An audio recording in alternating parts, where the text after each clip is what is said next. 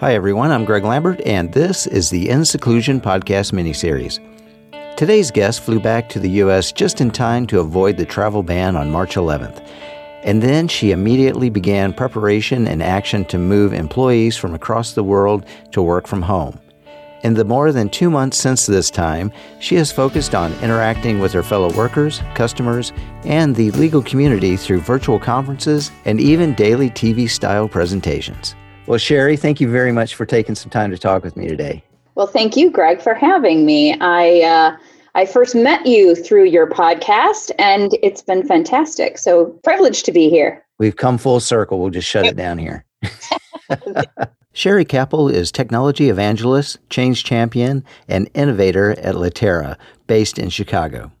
So thinking back now, when you saw the pandemic was going to be a major thing, it was going to shut down offices and work, how did you and your staff prepare for the pandemic? So I was slightly disconnected at the time. I mean, to some degree, in that my husband and I feel really sorry for us. We were in the Maldives, in the middle of the Indian Ocean, and we were basically, on one hand, taking advantage of the pandemic unknowingly. We ended up at a place where no one could travel there from, the Far East. So we had 35% occupancy. So we literally had the place to ourselves.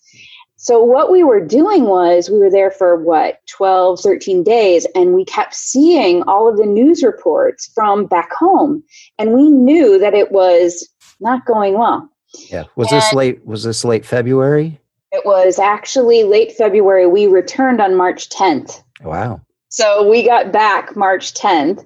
And what ended up happening was, of course, as we were coming back home, the planes were getting fuller. We had multiple flights we had to take, and the planes were getting fuller because all of these people were sort of exiting back to home, to the extent that one of my vivid moments in this whole thing, aside from being grilled by airline security folks about, have you been to these countries, et cetera, was being in the airline within about an hour of landing, and we were all sprayed. Sprayed with some sort of, I don't know, disinfectant or something. It was just the weirdest thing ever. And then we get, home, and we got home completely fine. We were safe through the whole entire thing. And then, I'm not kidding you, it was 48 hours. What we came home to and what actually transpired in those 2 days, it was very, very kind of surreal. I mean, first of all, think of the Maldives in the middle of the Indian Ocean.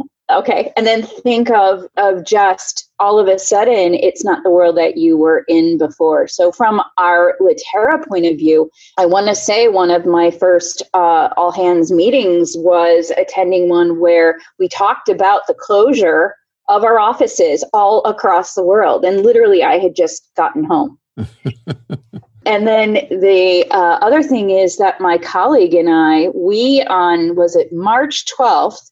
On March 12th, we delivered a CLE credit course to a law firm in downtown Chicago. And of course, we were going to have all the lawyers in these fantastic conference rooms with fantastic hospitality and everything. And lo and behold, Greg, they weren't allowed to be in the room with us. And so we delivered a completely virtual remote CLE credit course while all the lawyers were sitting in their offices in that same building, my colleague in Boston, me in Chicago. And we were in the fantastic conference room delivering virtually within the building because, it began to become very apparent that we should distance one another. So I think that was a foreshadowing of then the next day when, as you can surmise, we transitioned to being completely remote and completely virtual as an entire organization. I think the preparation that we would have done for that was really very clear communication, very clear.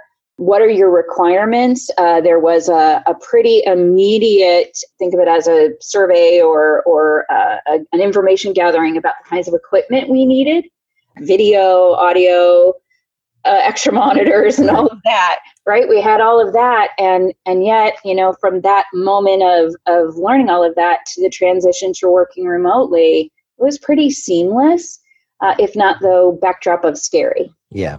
So over the past couple of months, what's been some of the successes and challenges that you've seen with you and with your workforce being remote? I think that our challenges, which we've met, but again, there's still a challenge that you just have to be very aware of.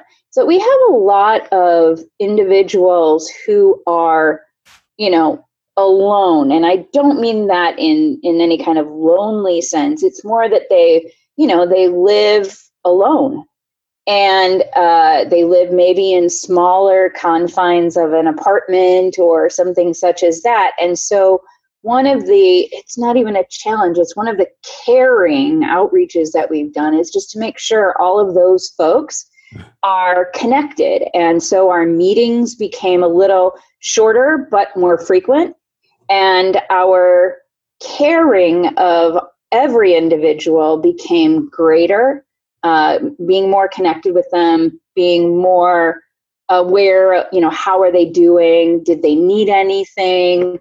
All of the like. That's interesting. I had a side conversation with a guest a couple of episodes ago where he said one of his colleagues had mentioned that the companies where they had the technology established and were ready to go were able to spend more time on the people rather than the technology. And it sounds like you fell into that boat. We absolutely did. We were, again, that transition was very seamless. I think what's also going to be fascinating, thinking ahead a bit, Greg, is that we have an office downtown Chicago, but we were building out a new office downtown Chicago. So let's just say that as the offices open back up, the Chicago main office, it will be a whole different place. Mm-hmm. Like literally and figuratively, right? Because we'll have already moved while really none of us have been there. So that's going to be kind of interesting. well, speaking of interesting, you did a rather ambitious virtual conference within a month of everything shutting down. Yes. And it was the Changing Lawyer Live. The Changing Lawyer Live. Thanks. Which I should remember. I was actually on one of the panels there. And so I saw a little bit behind the background on that because you were kind of the person holding my hand virtually to say, okay, be on the call at this time. And, here's the transition. How did that go?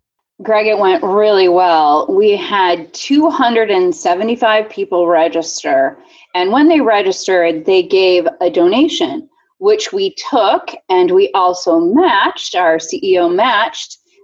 We raised $10,000 for the CDC Foundation. So it was a nominal $25 to come. 275 people were with us for that day. And we had a vast majority of those staying throughout the whole entire day. I mean, I think that was one of our thoughts, was it'd be kind of like a London hop on, hop off bus, but people pretty much, stayed and we kept them engaged for the whole day. And I attribute that to some very clever programming that our marketing team and my colleague Alma and Haley, what they did was they wanted to think of them as breaks, but they were substantive and interesting. And so it was that whole kind of television thing where you just kind of keep people, sticking around. And so I also thought the duration of each of the episodes, the actual sessions and conversations was perfect. And we had very few technical glitches. Mm-hmm. That's not to say we weren't all on the edges of our seats about that, but we had very few. And so I think that the thing we came away from it with is, aside from having created a really great community of people who attended and participated, and engagement as well, and a lot of great knowledge that was shared, I think the other thing that we learned is that it's possible. Yeah. Right? It's possible. Well, in addition to this, you also are doing a daily Litera TV. So Can you explain to me what is covered in that? Absolutely. So, Greg, I was mentioning earlier about how we all miss seeing and engaging with our clients. And so one of the things that we realized is not everyone within Litera does a lot of the traveling. And so why not let everyone meet everyone? And so every single day, Monday through Friday, we broadcast for 2 full hours a day from 10 o'clock to noon Central Daylight Time.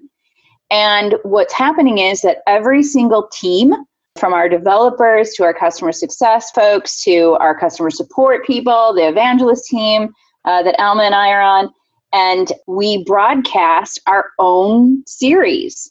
So it's fantastic because we bring folks in to talk about various topics like technology adoption, the business of law, knowledge management, litigation.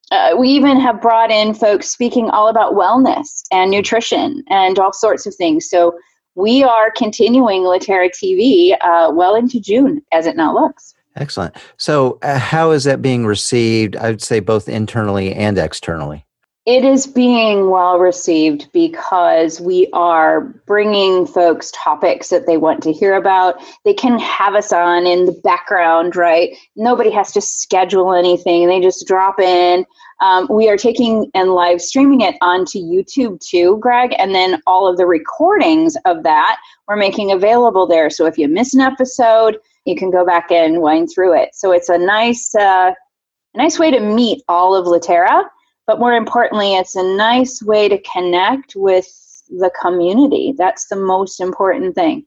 Very fun. Yeah, it sounds like fun. Well, what do you think this means long term? What are going to be some of the effects of the pandemic, of the social isolation, the social distancing, and just the changes in how people expect to work? How do you see this long term, especially in the legal industry? So I think first, I believe that we are going to see more roles within a law firm working virtually more often.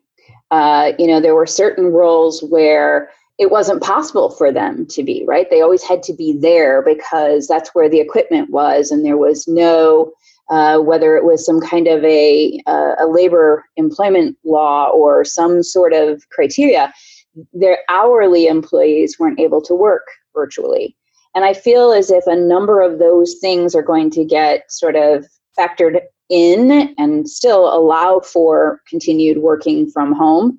I equally think, and Greg, this was one of the aspects of, shall we say, our team's, I guess, realizations, is that all of us on occasion worked from home on certain moments, right? But we had to balance that out was either the going into the office or getting on a plane and going somewhere to meet clients. And I think for us, that absence of being able to physically connect in a client's offices or at other events we might have hosted, I think we've all really missed that. So one thing that I would predict is that we're going to continue to do the things that we've been doing with our customers, reaching out to them and making sure that, they're okay, but also, hey, let's have a virtual lunch. Let's have a virtual happy hour. In fact, we're having one this afternoon, a virtual party.